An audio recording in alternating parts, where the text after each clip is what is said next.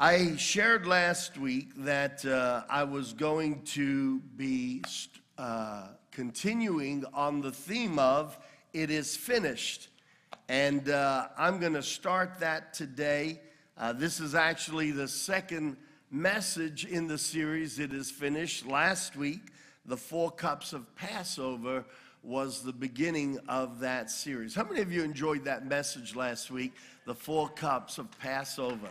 Yeah, let's give the Holy Spirit a round of applause. He dropped that in my heart. Amen.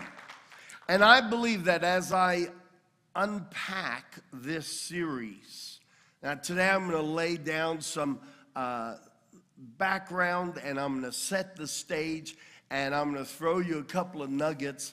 But God has already given me a bit of a preview of what's going to happen in the next couple of weeks. And I'm telling you, I am excited. I am already looking forward to preaching what God put on my heart next week and even the week after that. So we've got a couple of, well, not a couple. We are going to unpack some incredible gems from these words, "It is finished." 3 simple words, but they were like the death toll to the kingdom of darkness. Amen. Absolutely. So, to get everything in a perspective, let's start with John chapter 19. I read this scripture last week. John chapter 19, verse 28 to 30. John had just finished telling how Jesus looked down from the cross, and he said to Jesus, he said to Mary, his mother, as he looked at John, and he says, "A woman, behold your son." And he says to John, "Behold your mother." And we know from history, from that point on, John, the apostle of love, who had a great understanding of love and relationship. We know that because it comes out in his gospel. It comes out in his 3 epistles that he wrote to the churches. And Jesus said, "Hey, I want you to look after my biological, my natural mother." And history tells us that John did exactly that, and that Mary ended up living with John towards her final days in Asia Minor. But right after Jesus has this conversation from the cross, John picks up from verse 28 and he says, "Later."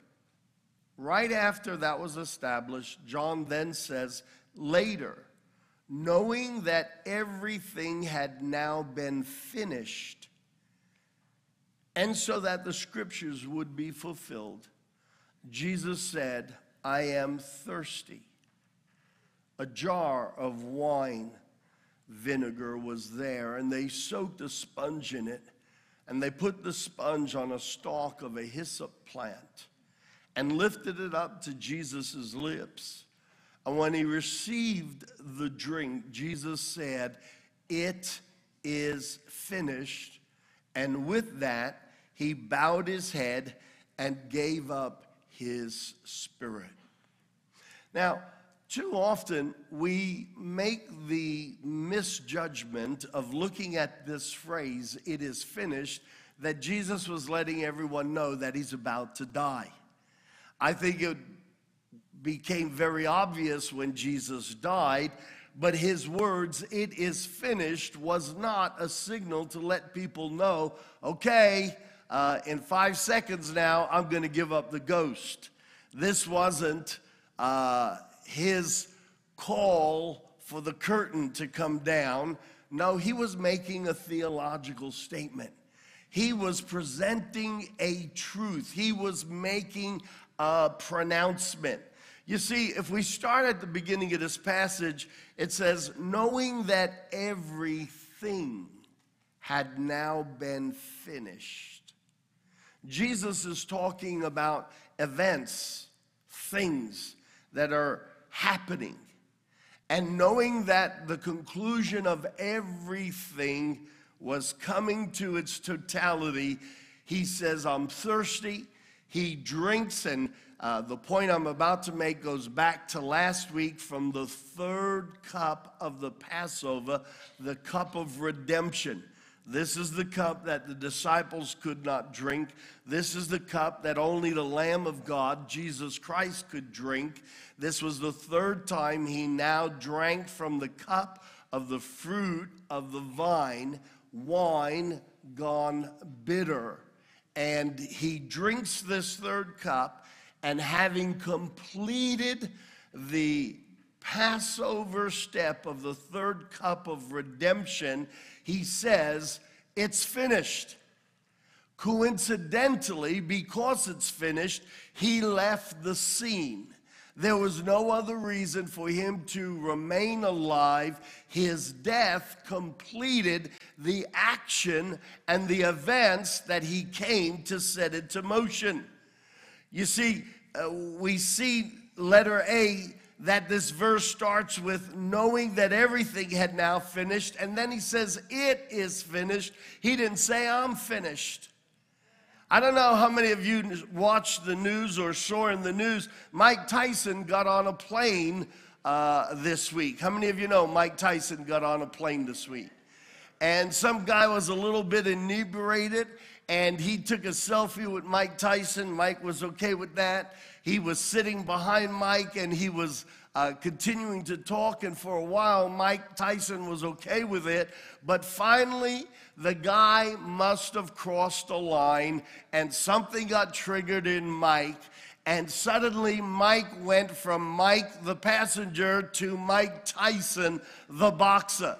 And he turns around and he starts laying into this guy, and you see the guy afterwards all beat up and bloodied and bruised and looking really sorry for himself. At the end of a heavyweight champion, the bell goes off and everybody knows it's finished. At the end of that short little bout, this guy knew it was finished, and he was worse off for the wear. Can I get an agreement? Absolutely. When Jesus said, it is finished, this is a Greek word, and it means teleo, which means it is completed, it is accomplished, it has been executed, it is concluded, and there is a discharge from the debt that was owed. Very interesting. Jesus wasn't saying, I'm about to die, here we go, this is the grand finale, it is finished. Like a real fake death ending on a cheesy movie. No, Jesus was making in his death a statement. It's completed. It's accomplished. It's been executed. I've concluded it. I have discharged a great debt. Well, if it's concluded, it brings to question what is concluded. And so with that, I want to take you to the book of Genesis, into the Garden of Gethsemane. My title this morning is Jesus Finished What God Started. Jesus finished what God started. In Genesis chapter 3, verse 15, we just had the fall of humanity. Here's Adam and Eve. They're put on earth as title holders. They are God's representatives, God's ambassadors. And God said, I've put everything under your control. And here's Adam, God's vice regent, God's representative, God's man on earth. You know, Adam was set up as a prince, as a ruler. And he was meant to guard. In the Hebrew, the word tend the garden actually means to guard over it. Very interesting. He was given authority. He was given rulership. And all the animals and all the birds and all the sea life was subject to the first man. God didn't just create a man and put him here on earth. God created a reflection of who he is. The first man was meant to have authority. He was meant to be regal. He was meant to be incredible. He was meant to have governing power. He was created in the image that God is. He was created in the likeness of him.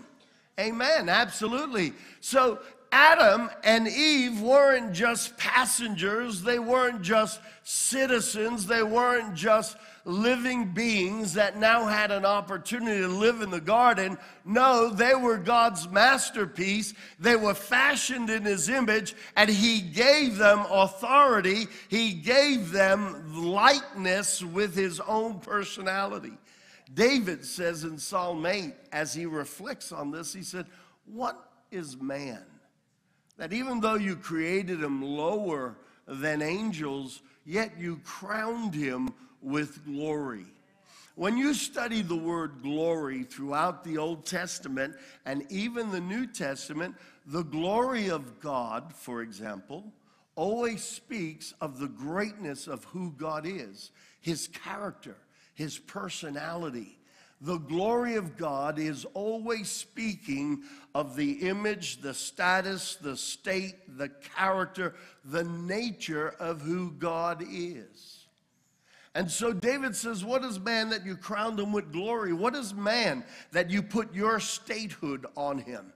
That you put your personality in him? That you dressed him with your character? That you put a touch of your unique divine essence inside of man? What is man that he would carry the glory of God? We were crowned, we were ordained, we were suited up to be like God. He goes on to say, and you crowned him with glory and honor.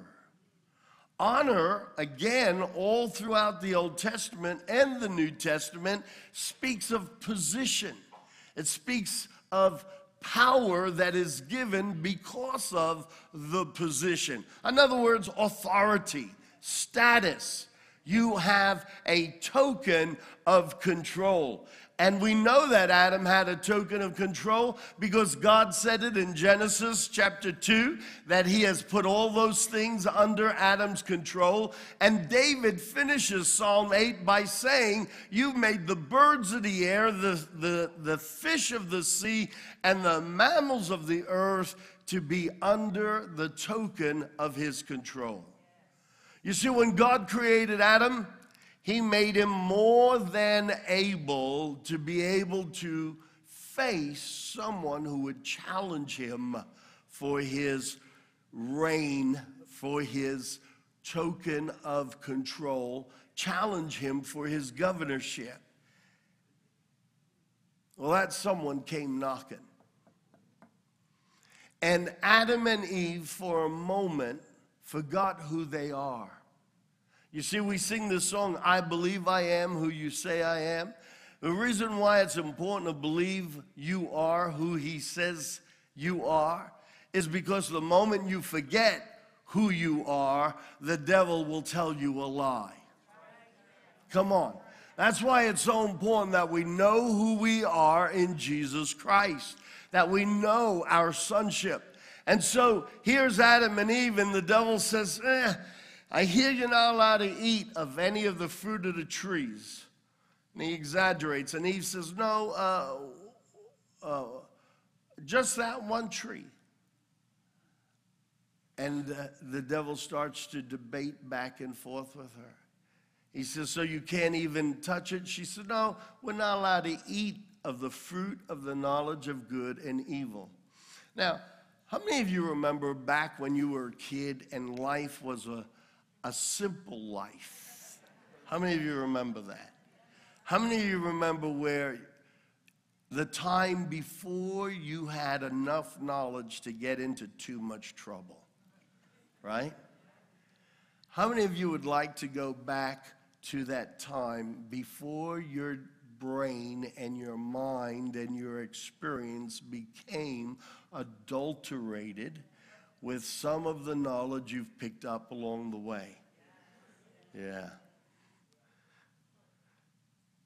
If I was 30 pounds lighter, I'd jump 2 feet in the air so that I'd be raising my feet together with my arms.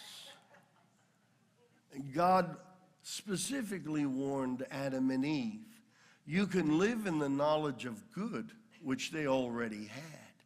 They weren't dumbbells, they were intelligent. They were incredibly intelligent, but at this point, all they knew was the knowledge of good.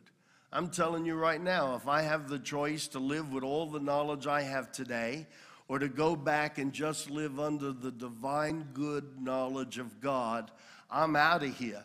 I'm going back, you see. And so God says, don't. It's to your advantage not to. And the devil came and brought a different perspective. You see, when you read the Word of God, it is the truth.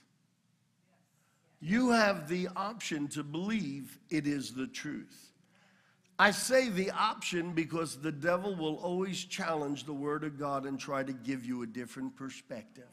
You see, what he did back in the garden, he is still doing today, and he does it with each and every one of us every second of the day, and it's so common it seems normal.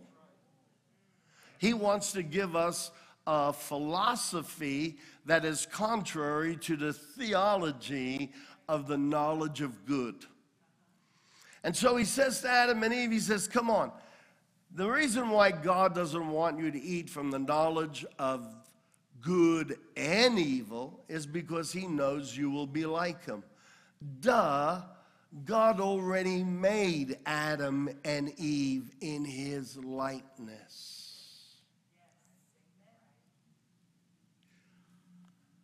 They allowed their emotions to be hooked with an offense.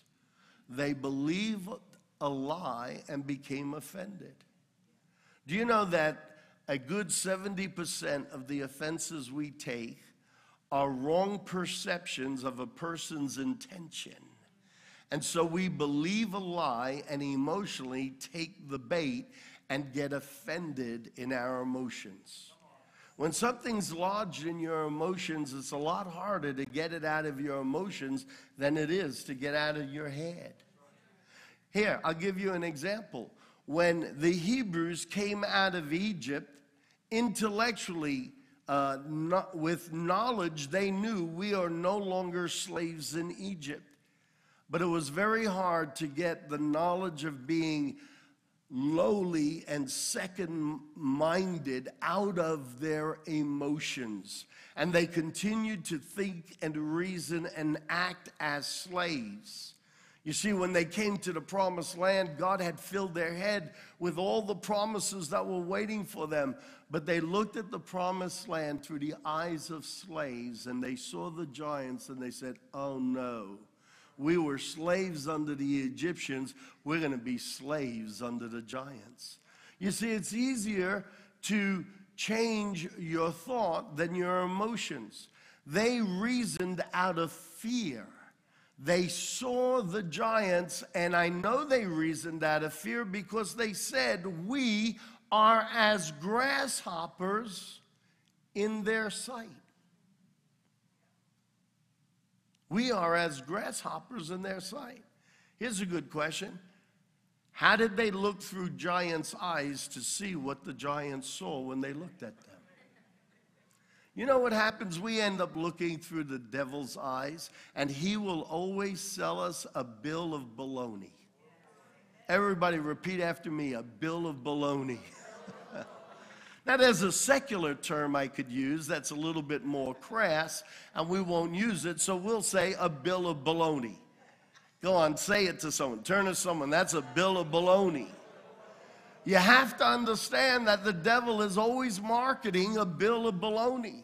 And so he's going to try to lie to you emotionally. He's going to try to lie to your senses. He's going to lie to your circumstances so that he could stitch up your emotions. And when we believe it emotionally, it's set for a very long time inside of us. So here we are. We're in Genesis chapter 3. We're in the middle of the garden. Adam and Eve just conceded or were seduced to believe the devil's lie. Here was God's truth. Here's the devil's lie. They allowed it to affect them emotionally. They took offense without going back to God and questioning God. And they believed the devil. Do you know that what you believe, whatever you believe, whatever you believe in the laws of aerodynamics, you become subject to it. When you believe that planes can fly, you become subject to the mindset that says, if I go on this winged metal huge machine that weighs tons and tons and tons, it will actually fly. You see, what you submit your mind to, you will be subject to. Sometimes for good, sometimes for evil. What we believe, what we choose to believe in, we give it a level of authority, we give it a level of control in our lives. And so when we believe the devil's bill of baloney, we give it a level of control over our lives. Everybody repeat after me. I don't want to believe the lies of hell when I can live in the realities of heaven. Come on now. Absolutely. Amen. Listen, that simple phrase determines whether you're going to live a victorious Christian life or a beat-up Christian life. I got news for you. I'm not here to live a beat-up Christian life. I'm here to live the victorious life that Jesus died and rose so that I can experience. How many people do I have in agreement here this morning? Yeah, give the Lord a shout. So Adam and Eve just believed Satan's lies, and now they are subject to Satan's lies. And the whole human race has been subject to the lies of the kingdom of demons ever since that moment in time. That's why when God speaks the truth, you got to make sure that you don't allow some peanut from the gallery of hell to speak to you in a contrary way so that you get out of agreement with God's truth and come into an agreement with some demon's lies. Hello now. Come on. Absolutely. Absolutely. Because what you believe in, you give it authority to have influence over your life. And so here Adam and Eve had submitted to the lies of the devil. They ate from the tree of the knowledge of good and evil. How many know that when you see something, you can't unsee it? When they saw the knowledge of evil, that's something that humanity has not been able to erase, okay? And so God comes in and he starts to speak to the serpent and he curses the serpent. In verse 15, he says, and I will put enmity between you and the woman, between your seed and her seed. Now that first part of the verse is a general statement. The kingdom of demons will bite at the heels of humanity. That's what God is saying. I will put enmity between you and the woman, and between your seed and her seed. The generations of mankind to come will constantly be harassed by the present existing hordes of fallen angels, demons. He then goes on to say, now he changes the phase. He says, there will be enmity between your seed and her seed, okay? And now he becomes specific and he says, he shall bruise your head. So in the first part of this statement, God is saying, here's a reality. Because of what just happened, you've opened the door and let the dogs out, and now the kingdom of darkness will forever be nipping at the heels of humanity. That's stage one. But stage two, I have a counter to what you have done. And we're going to get more specific, God was saying. And in the verse, he transitions from the general realm of demons and the general realm of the history of humanity, and he points to a single seed. And he says, he will bruise your head. And he's talking to Satan. And he says that he will bruise your head, because when the head of Satan is bruised, being the head of the kingdom of darkness, all of the kingdom of darkness suffers the consequences. Hello, are you with me? Absolutely. Just like Satan bruised the head of humanity, he bruised Adam and Eve. All of humanity has suffered the consequences of that defeat and that fall. So God now says he's talking about the woman's seed in general, but now he talks about the seed. He will bruise your head, and you shall bruise his heel. You see, to break this down even more, God was speaking about the promised seed, and he will go one-on-one with Satan, and he will beat him. The battle of the heavyweights was announced in the garden, not Madison Square Garden, but the battle of the heavyweights was announced in the garden 4,000 years in advance. This was going to be the showdown of the throwdown in the hometown of humanity. Jesus was going to show up and go mano a mano with the king of darkness, and there was going to be a battle. God is prophesying this in the garden. In the next few verses, God walks out of the garden, and Adam and Eve never enter the garden again. But after the catastrophe of Adam's failure, God speaks a prophetic word of hope. God speaks a prophetic word of life. God speaks a prophetic word of redemption before he makes his exit. He says, this is a mess, and a lot of people are going to be hurt. But I'm telling you right now, there is going to be a showdown, and the seed of the woman will crush the head of you personally, Satan. Come on, if you believe it, give the Lord a shout. You see, this verse is the, this verse is the proto-evangelium. That means the very first announcement of the gospel. This was the very first declaration of the good news that the kingdom of God was going to have a showdown with the kingdom of darkness. Pretty cool, isn't it? I want you to look at this verse again, because some truths are hidden in here that are very important. Too often, we do our quick little Bible studies, and we gloss over nuggets, gems of gold. Number one, he says, because it's the seed of a woman, this seed who's going to crush the devil's head has to be human. Now, I want you to understand something. The Hebrews, the scribes, the teachers of the law, had these words, and they understood this was the first messianic prophecy. God didn't say the seed of Adam and Eve. He said the seed of the woman.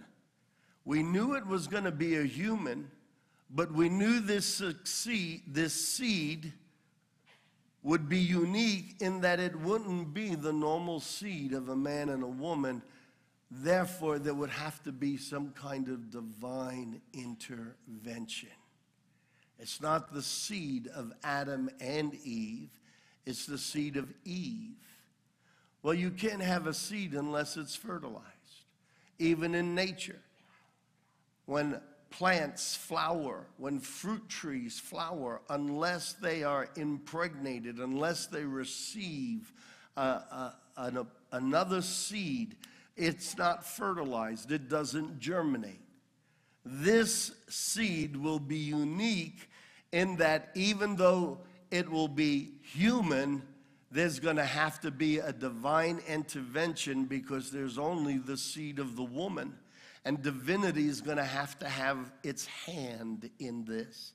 And number 3, the woman's seed will need to be fertilized supernaturally because only someone supernaturally could defeat the head of the kingdom of darkness.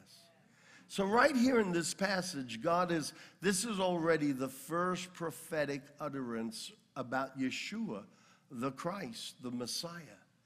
And the scribes, the teachers of the law, had access to this.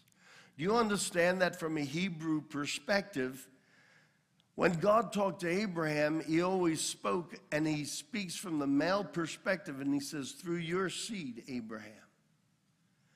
And so the Hebrews understood that when God made this statement that the woman's seed would go head to head with the serpents, with Satan, that this was out of what one would call natural order. And they understood that this Messiah somehow was going to be human and somehow he was going to be God. And so in Isaiah chapter 9, verse 6, when Isaiah starts to prophesy under the Holy Spirit regarding this announcement from the Garden of Eden, he says, for unto us a child is born. To us a son is given. And the government will be on his shoulders. And he will be called Wonderful, Counselor, Mighty God, Everlasting Father. You see, the Spirit of God is prophesying through Isaiah the same thing that the Spirit of God spoke through the Father in the garden. It will be the seed of the woman, but there's going to be supernatural intervention because it's not the seed of a woman and a man or a man and a woman. It is the seed of the woman, and this seed will have supernatural power and ability to overthrow the kingdom of darkness. Pretty cool stuff, isn't it? Absolutely. In Matthew chapter 1, verse 20, after Mary had conceived, Joseph got a dream. And an angel spoke to him in the dream. And in Matthew chapter 1, verse 20, after he had considered this, an angel of the Lord appeared to him in a dream and said, Joseph, son of David, do not be afraid to take Mary home as your wife, because what is conceived in her is from the Holy Spirit. You have the seed of the woman and the impregnation from the Holy Spirit. Son of man, Son of God. For unto you will be born a child, a human, a son will be given. He will be known as Wonderful, Counselor, Mighty God, Everlasting Father. Pretty cool stuff. Yeah, pretty cool stuff. She shall give birth to a son, and you are to give him the name Jesus, because he will save his people from sin. In Galatians chapter 4, verse 4, we have another evidence of this, or affirmation.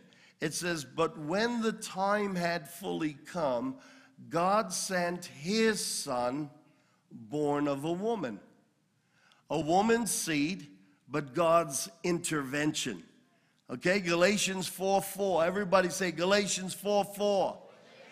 God sent his son, born of a woman. Son of man, son of God. When we say son of man, it's a son of human entity. And so he was man, he was human, yet he was God. Now, this verse in Galatians chapter 4:4 holds a lot more truth inside of it, especially the verses that follow. And so we're going to extrapolate, we're going to expand, we're going to pull this verse apart, because the more you pull the Word of God apart, the more nuggets of truth, revelations come screaming out of the Word of God. Thank you. I'm so glad you came. Who was that? Galen? Was that you? You can come back next week. What was that you said again, Galen? Are there any more in the house? Yeah. Preach it, Pastor. All right. So let's unpack Galatians chapter 4 and some of the following verses. We're going to look at this from a different perspective. We just saw how this verse confirms what God said in the garden. We saw how Matthew 1:20 confirms what God said in the garden. We see how Isaiah chapter 9 verse 6 confirms, agree with, supports what God said in the garden. We just saw how Galatians 4:4 backs this up. But now we're going to look at Galatians 4:4 from a completely different perspective. And we're going to extrapolate some really cool stuff. So follow me as we read this. In Galatians chapter 4, we're going to read it again, and then we're going to read verse 5. But now we're going to put the emphasis on the first part of the verse. But when the set time had fully come. Was that there before? Galatians 4:4. But when the set time had fully come, God sent his Son, born of a woman. Now we're looking at it again. Now the emphasis is on, but when the set time had fully come. God was waiting for a particular time in period. A particular time period, shall I say. God was waiting. He made an announcement in the garden, but he was waiting for a particular time period. When the time had fully come, the timing was crucial. How many of you know timing is crucial in everything? Right? You know, if you're going to be good at telling jokes, which I am not, timing is crucial in everything. If you're going to be excellent in as a batter in baseball, timing is crucial. If you're going to be a pitcher, if you're going to be a quarterback, if you're going to be a receiver, but anything you do in life, timing is critical. How many of you know that if for your first month at a new job, you show up 15 minutes late every day, how many of you know that you're going to find out real quick, timing is critical? All right, timing is critical. When the time set had fully come, God was waiting for a particular time period. God sent his Son, born of a woman, under the law. So when the time was right, God sent his Son. He could have brought Jesus into the earth at any given time, but there was a particular time that God was waiting for, and we see that that time period was under the law. God sent his Son, born of a woman, born under the law. Why?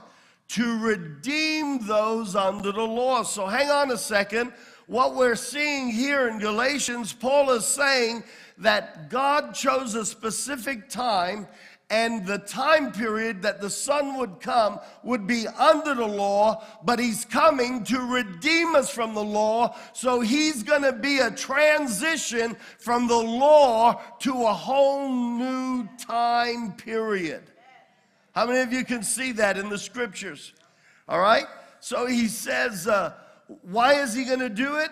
He is going to redeem them from under the law so that we might receive adoption to sonship. This is the benefit of everyone who is redeemed. We are adopted as sons of God. You see, here's the bottom line. And guys, if you would put what I highlighted in yellow up on the screen. When Jesus said, "It is finished," He was declaring the end of a dispensation. He was declaring the end of a season. He was declaring the end of a time period. The period of the law, we were slaves. We were in bondage both to sin and we were in bondage to Satan. Under the law, you can only be a sinner. Did you know that? Under the law, you can only be a sinner. The whole purpose of the law is to show us sin. The whole purpose of the law is to reveal God's perfect standard and how we will fall flat on our face every time. Under the law, you can only be a sinner, but under the blood of Jesus, we can only be sons. Amen. And so when Jesus is on the cross, he's shouting, a transition has come. It's complete. What my Father started in the garden, I am finishing now on the cross. It is accomplished. The debt has been paid. And you know what the Bible says? As Jesus is marking the end of a period and introducing a new timeline, that in the temple the curtain was ripped from top to bottom. Wow. Wow. Why is that important? He goes on and he says in Galatians 4, next verse 6 and verse 7. He came to redeem us from the law, that we might receive adoption to sonship. Verse 6, because you are his sons, God sent the Spirit of his Son into our hearts. Stop. In verse 5, it says we receive the adoption to sonship. But God isn't satisfied with you just being adopted. You see, the first Adam, he made in his image. He made in his character. He made in his personality. There was a touch, a divinity on the first Adam. He was made in the likeness of God. He was not God. Man will never be God, but he was made in the likeness of God. When you adopt a child, they don't necessarily receive your likeness. And so in verse 5, we see that he redeemed us. Jesus redeemed us from under the law, took us out of a time period that by nature made us sinners.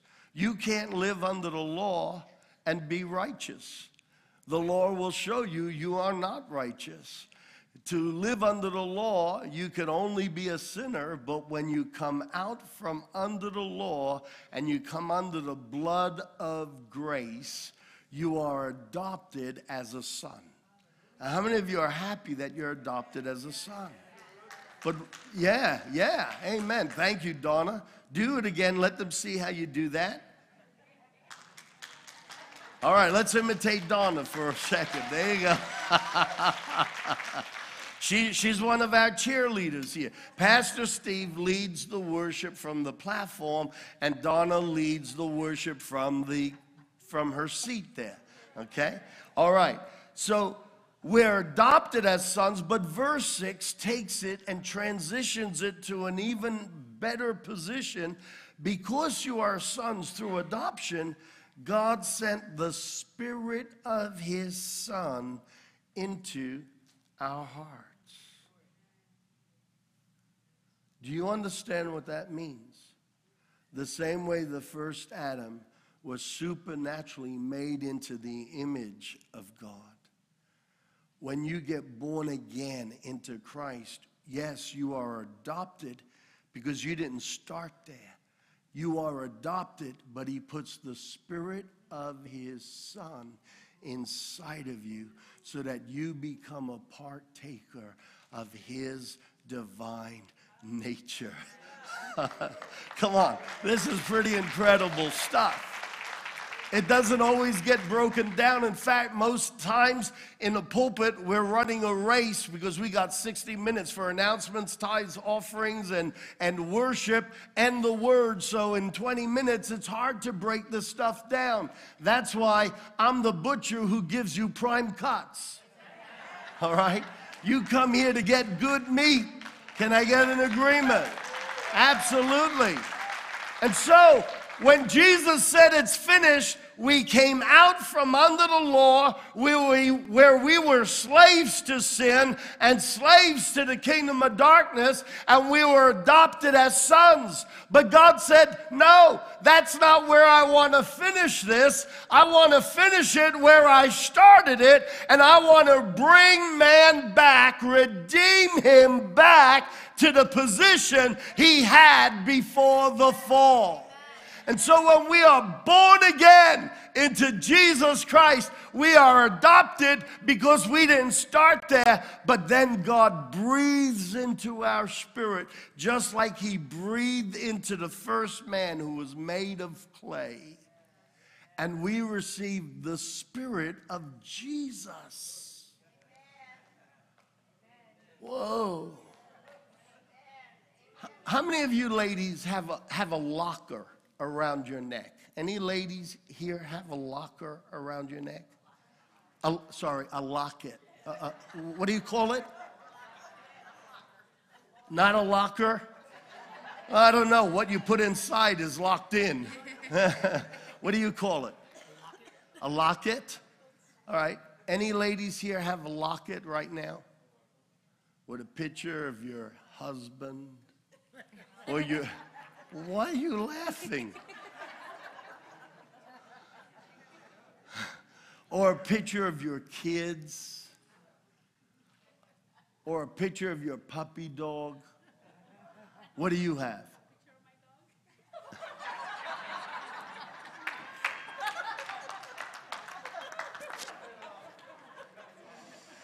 This is not a point where everybody says amen, okay?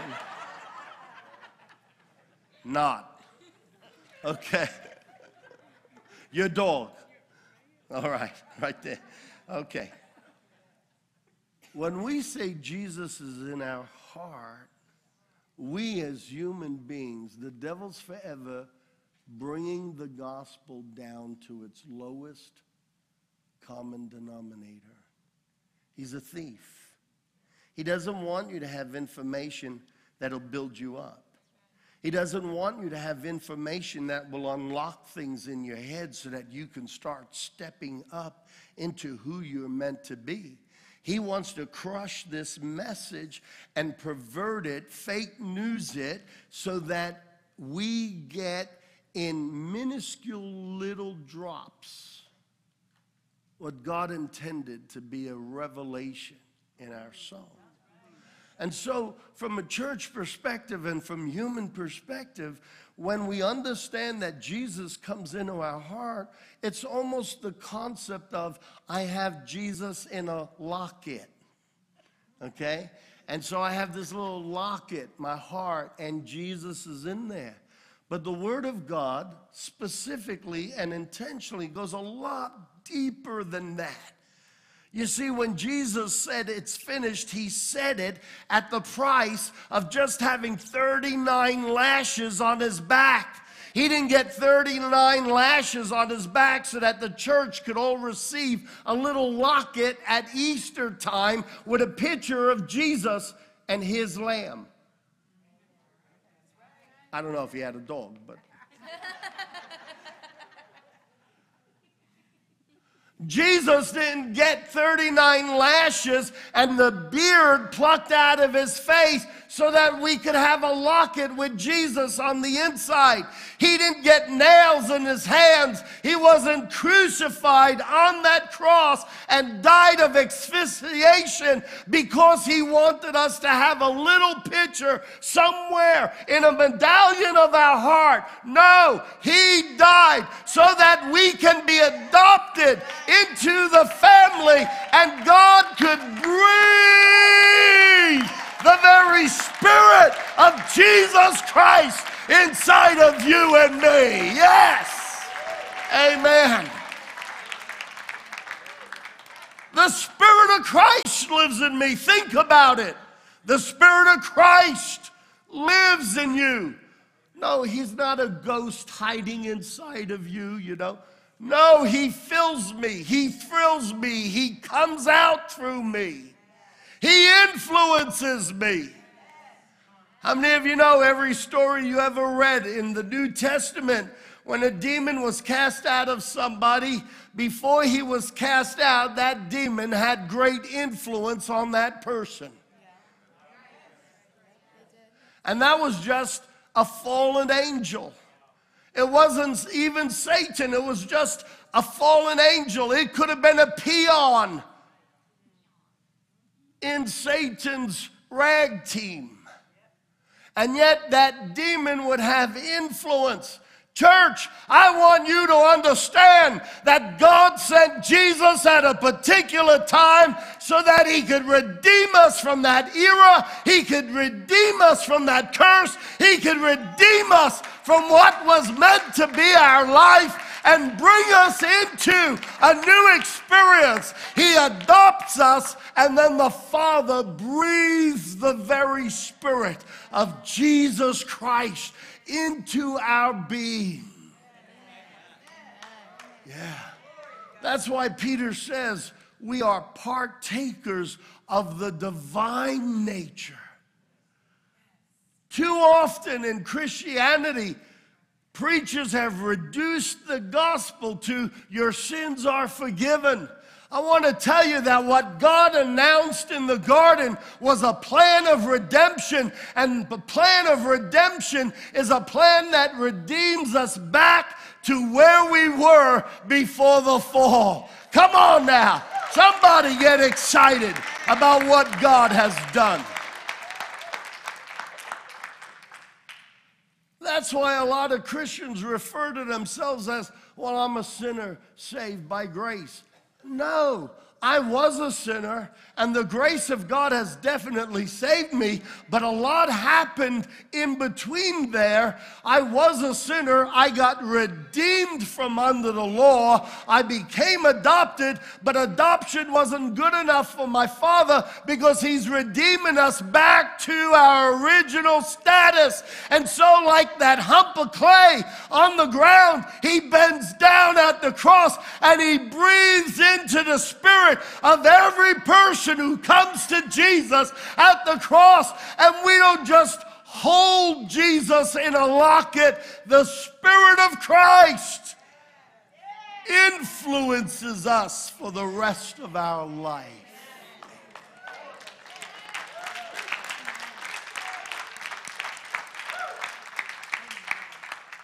You see, there's something that the devil counts on. And he counts on this. Everything in the kingdom of God works by faith. And you can only have faith for what's been revealed to you. And so the enemy's forever trying to step on the revelation and dumb it down so that we're living out of as little revelation as possible. Because the more revelation we get, the more tribulation we're going to give to the kingdom of darkness.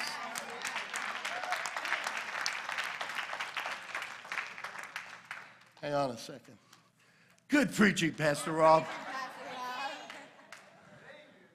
You see, that's why teaching is important. You know, in the natural world, we get teaching so that we could get degrees, and it's a status thing, and it promotes us in job search. But with the Word of God, revelation is the release of the inside into who we are destined to be. That's why revelation is important. That's why I run a Bible college.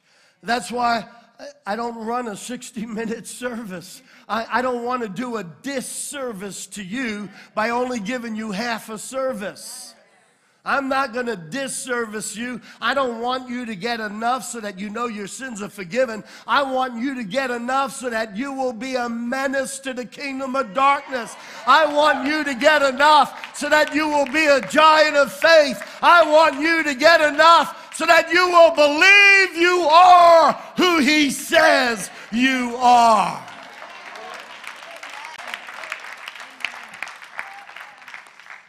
Praise God. Yeah. Galatians 4, verse 6 to 7. Because you are his sons, God sent the Spirit of his Son into our hearts. I tell you all the time that the heart is the realm of the soul. The soul is the area that was fallen. Man's spirit became deadened, but his soul, the realm of his intellect and the realm of his emotions, became bombarded with the curse, with fear, with rejection, with negativity. The soul is what is fallen, and out of a fallen soul we sin. That's the heart. And God put the Spirit of Jesus into our heart. I have received a new nature. If anyone is in Christ, the old nature has passed. Why? Because I'm not born of the first Adam anymore. I am born again of the last Adam, and the Spirit of that Christ lives in my heart. He has come into my nature, and he has set me free from the law of sin and death. He set me free from bondage. He set me free from failure. He set me free from the kingdom of darkness. How can the Spirit of Christ in me be subject to a kingdom of demons when the God of creation is the one living inside of you and me? Amen. Now, if you believe that, you stand up. Let the powers of darkness see you stand up and give the Lord a shout. Give him a praise offering.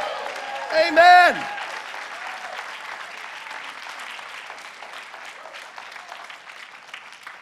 It says, because you are his sons, God sent the Spirit of his Son in our hearts, and that Spirit calls out, Abba, Father. The Spirit of Jesus in me constantly has expression through me, and the Spirit of Jesus in you, if you can believe it, will start to have more and more expression through you. This is what the Bible says. That Spirit of Jesus cries out and says, Daddy, Daddy. The Spirit of Christ in you isn't meant to be hung up in a locket.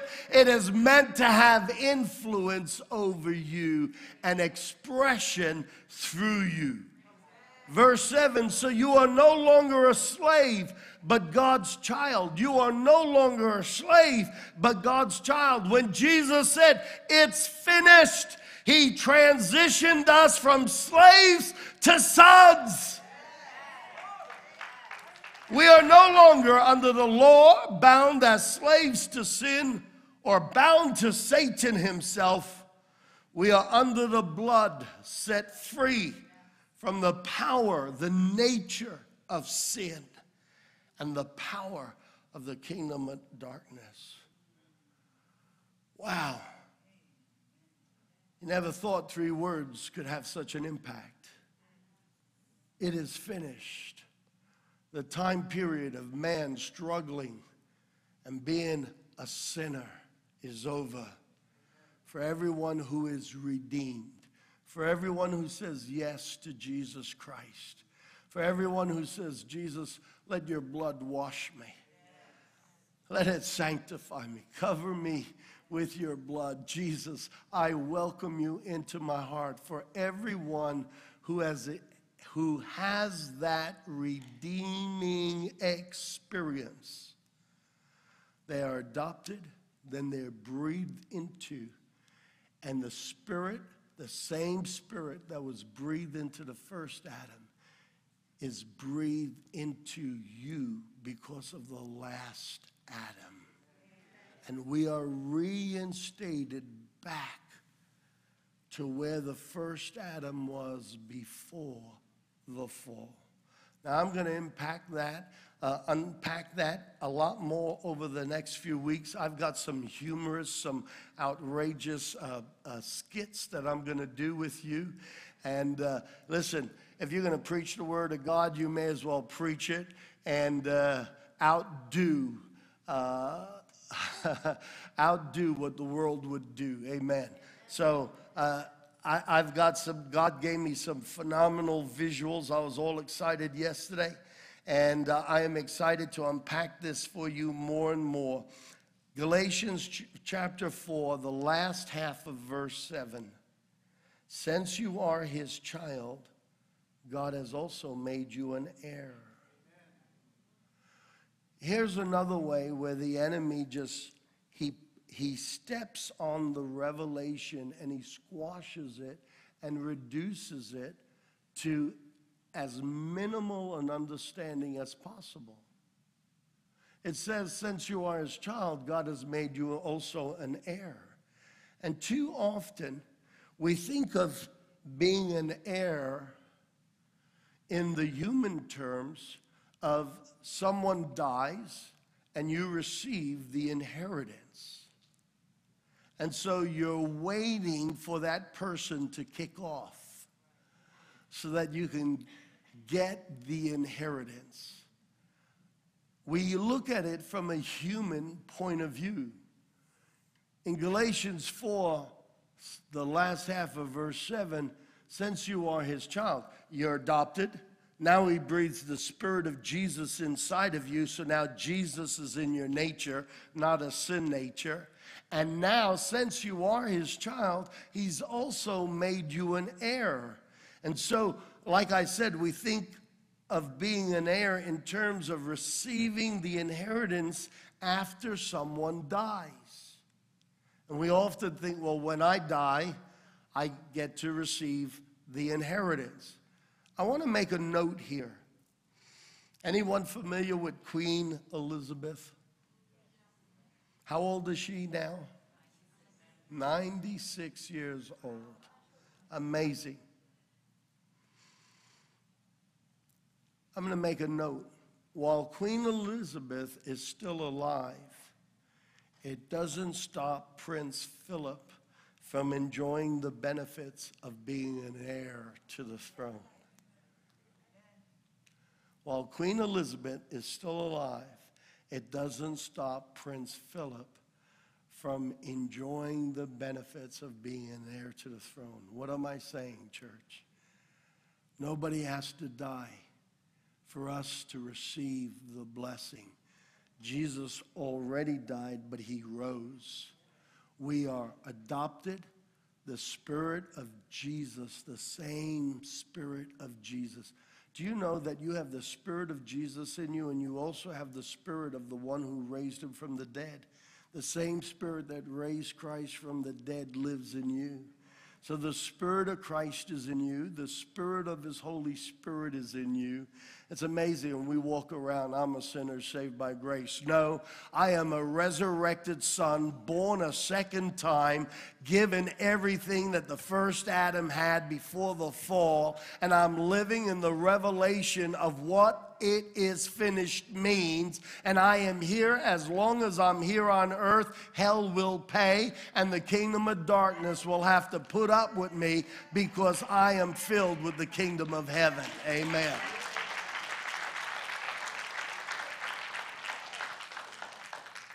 Because you're a child, you have the inheritance. Prince Philip, before he ever becomes king, Charles will probably become king. The queen had a change of heart, and she's recently said that Prince Charles will one day be king. So Prince Philip has a long way to wait.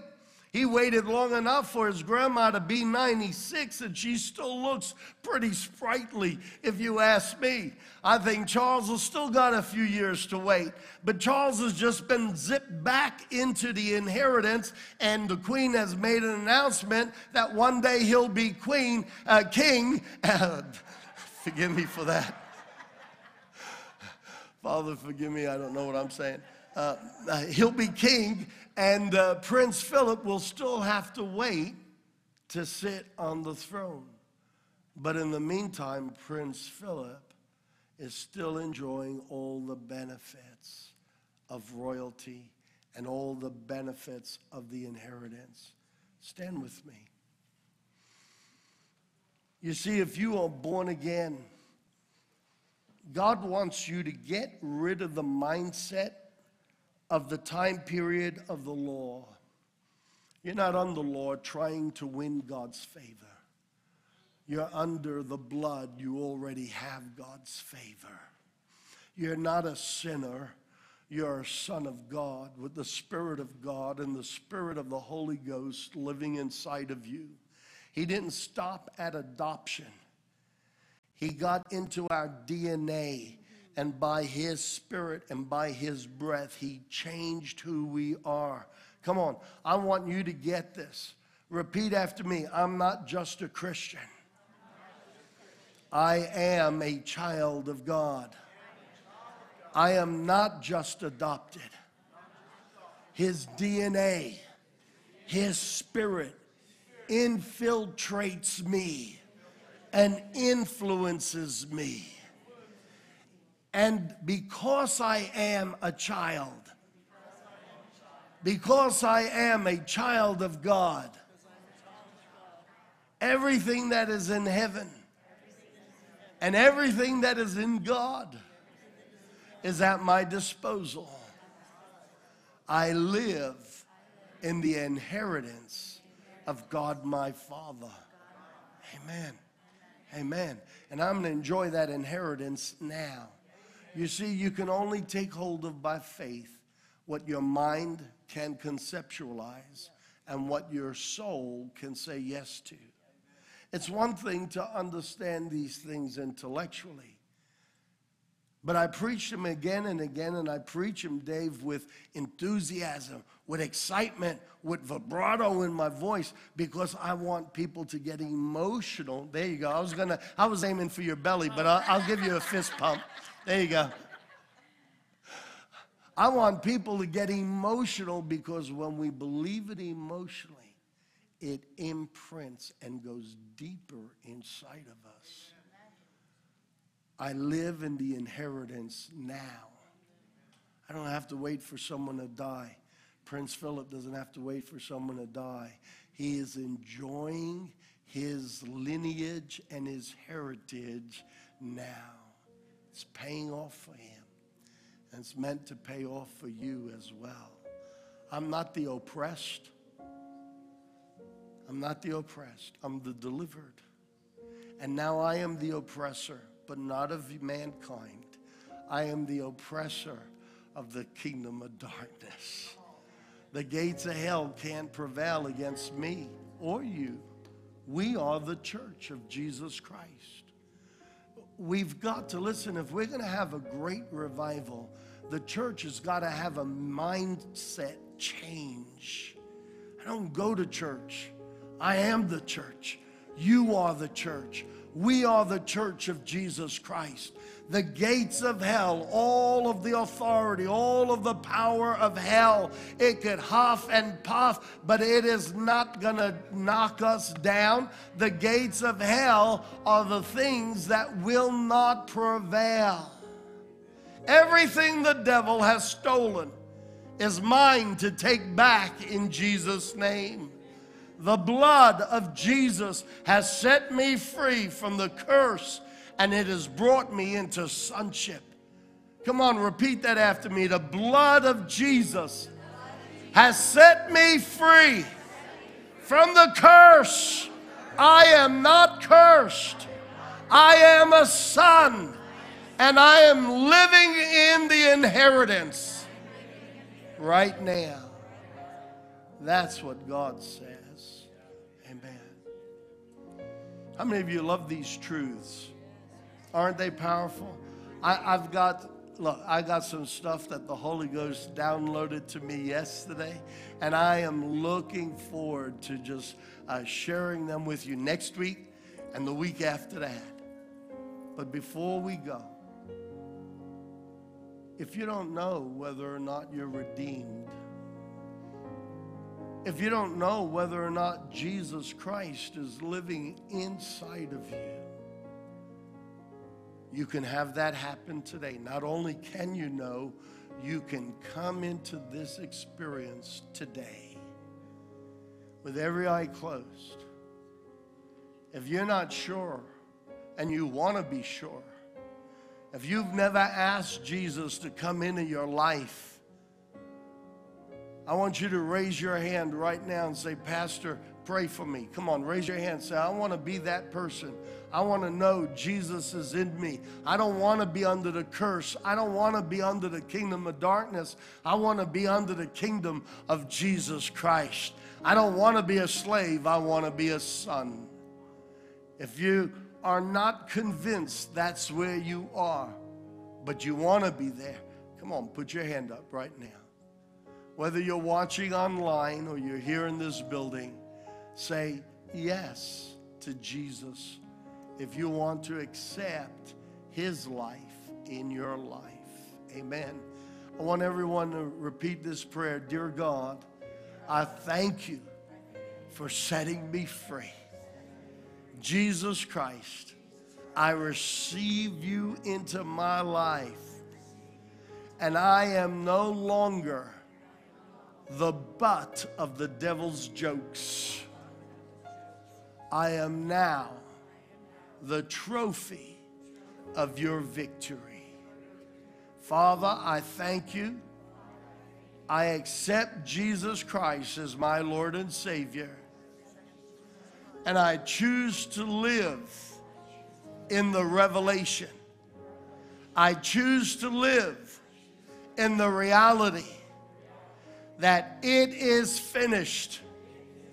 Everything the devil wants to do against me, it is finished because of Jesus Christ. I speak to the powers of darkness, and I stand in what Jesus has done, and I declare it is finished. And I am free in Jesus' name. Amen. Amen. Come on, let's all give the Lord a round of applause. Thank you, Jesus. Amen. Amen.